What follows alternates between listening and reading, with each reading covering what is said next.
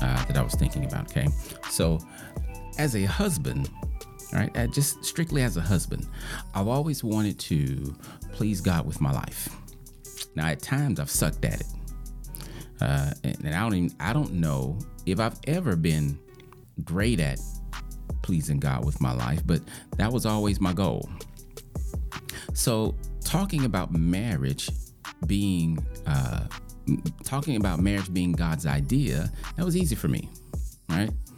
However, as a therapist and as a coach who wants to help others have a successful marriage, I've tried really hard to find a way to teach people how to thrive at marriage without being like so churchy sounding. You know what I'm saying? Like I didn't want to sound like super churchy, and I hope you understand what I mean when I say that. So for the most part, I was able to do that.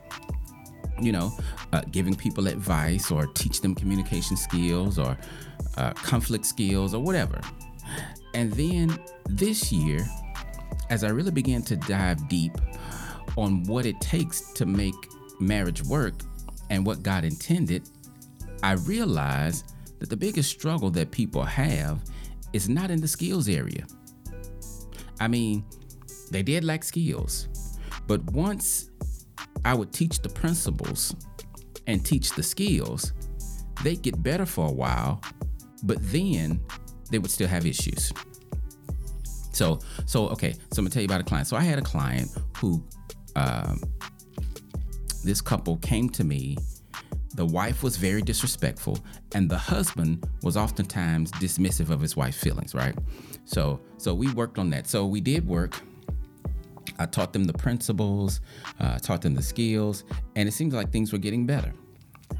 And then one day, the husband he did an individual session by himself. Okay, so now as we're talking, I'm like, man, I understand this brother's frustration, right? In essence, he felt like he was stuck, right? Because on one hand, he loves his wife, but on the other hand, there's this one thing that he wants her to change, and she refuses to change it. Okay. Now, according to him, he's always wanted a wife to do this one thing, right? He always wanted a wife to have this one characteristic. When I asked him why he married the woman he married, he's like, man, I don't know. I fell in love with her, but I've always wanted this thing. Okay. Now, as a third party listening in, meaning, as someone on the outside of their relationship, it didn't sound to me like the change that he wanted the wife to make was a major change. But the reality is she didn't want to make the change. Okay.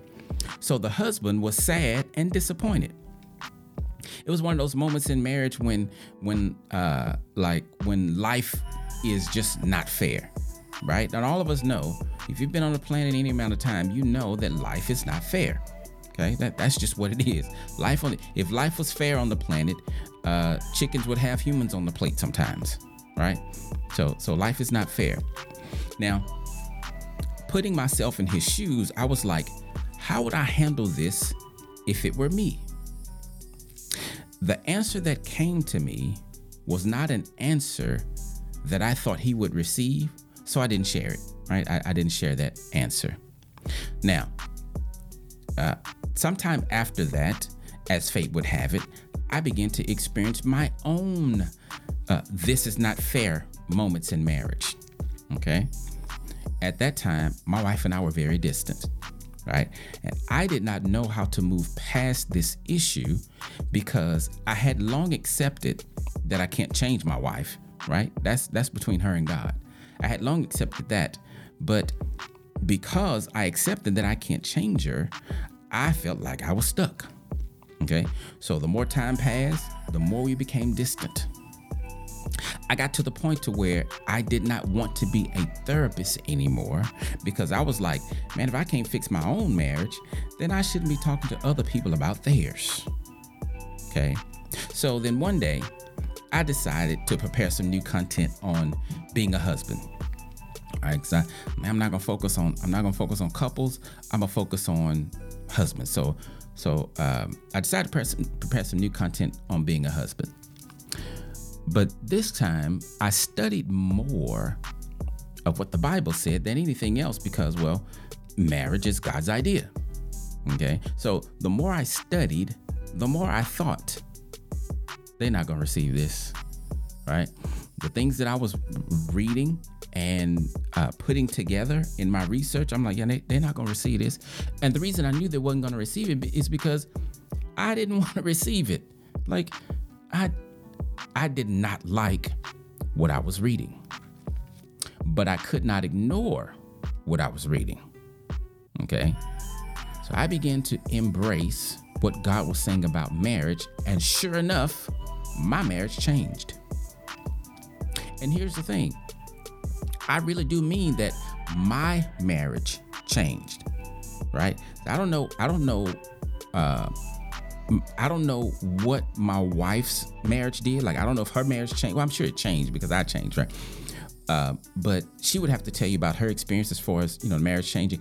I'm saying, when I say my marriage changed, I'm talking about my perspective, right? It changed who I was. And so when I changed, my perception of the whole situation changed. And for me, marriage got better from my experience. So then shortly after that, I did a video called, Are You Sure You Want to Be a Husband? Right? And that was based on the research that I had discovered that changed my marriage. Now, in that video, I laid out what I believe to be the missing piece to have a successful marriage, right? Based on what I read, I laid out what I believe was the missing piece. See, the issue is not about what skills you don't know. The issue is the person you need to become. So the more I studied marriage, the more I realized that the number one characteristic of a husband or a wife is humility. Yeah. The thing about humility is it's not something you can fake, right? You can't fake humility. And if you can, you can't do it long at all, right? Humility in the context that I'm talking about it is not a behavior, right? Humility is a character trait, and it is a prerequisite for being an effective lover. Now, trust, I'm serious when I say I really tried hard to help people have better marriages without making God a quote necessity in marriage. Like I really did. Now I know what John Gottman says. I know what Sue Johnson says. And if you want to try to do marriage the way they suggest, feel free. Like, I mean, I followed the way they said do marriage. But the problem for me, it only got me to the 5-yard line, right? I could never get into the end zone. And I don't feel like explaining that I hope that makes sense Anyway, I could only get to the 5-yard line. Right? I couldn't get to the end zone. The end zone would be successful marriage or great marriage, okay? And I understand that what I am saying here is going to cause some people to stop following me. But I'm okay with that because I recognize that I'm not for everybody and everybody is not for me. But my conclusion on how to have a successful marriage is this. Yes, become a new person. Yes, learn how to communicate, forgive, resolve conflict, all of that. But I strongly believe that there are times in marriage, because it happened in my marriage, and it has happened in the marriages of many of my clients. There are times in marriage when the only answer to the problem at hand is you must love God more than you love your spouse. Yeah. Gotta love God more than you love your spouse. Now, for some of you, that's easy. And at least it's easy to understand, even if you don't practice it, right? But I know I have some couples who don't really fool with God like that, right? And I get it. I wish I could be more universally applicable, or I wish what I'm saying was more universally accepted. But this is where my research led me. And the only way you can even embrace this idea in the midst of a marriage where you feel like it's totally unfair is to have a character trait of humility. That's the only way you're gonna have. So what I'm saying is, you get to a wall and you don't know how to move forward from here, and the only answer is love God more than you love your spouse, walking in humility. So then that opens up, patience and whatever else, so you can deal with it, right? But that's what I found out. Now, here's the thing about humility. Humility does not mean stupidity. Okay, I'm gonna say that again. Humility does not mean stupidity.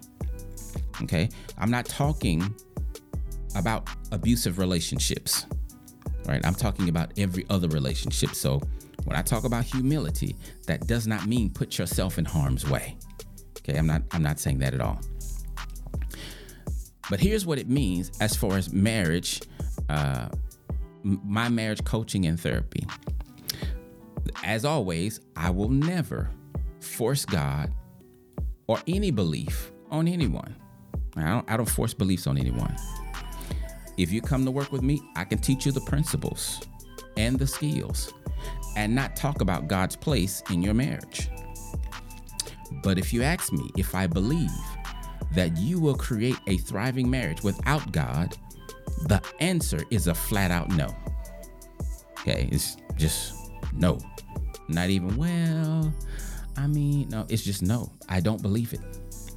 And I cannot teach something I do not believe. So that's just a little something that I wanted to share with you guys because it was on my mind. So maybe it helped someone, maybe it didn't. I don't know. But you guys stay encouraged, and I pray God's most ridiculous blessings over your life.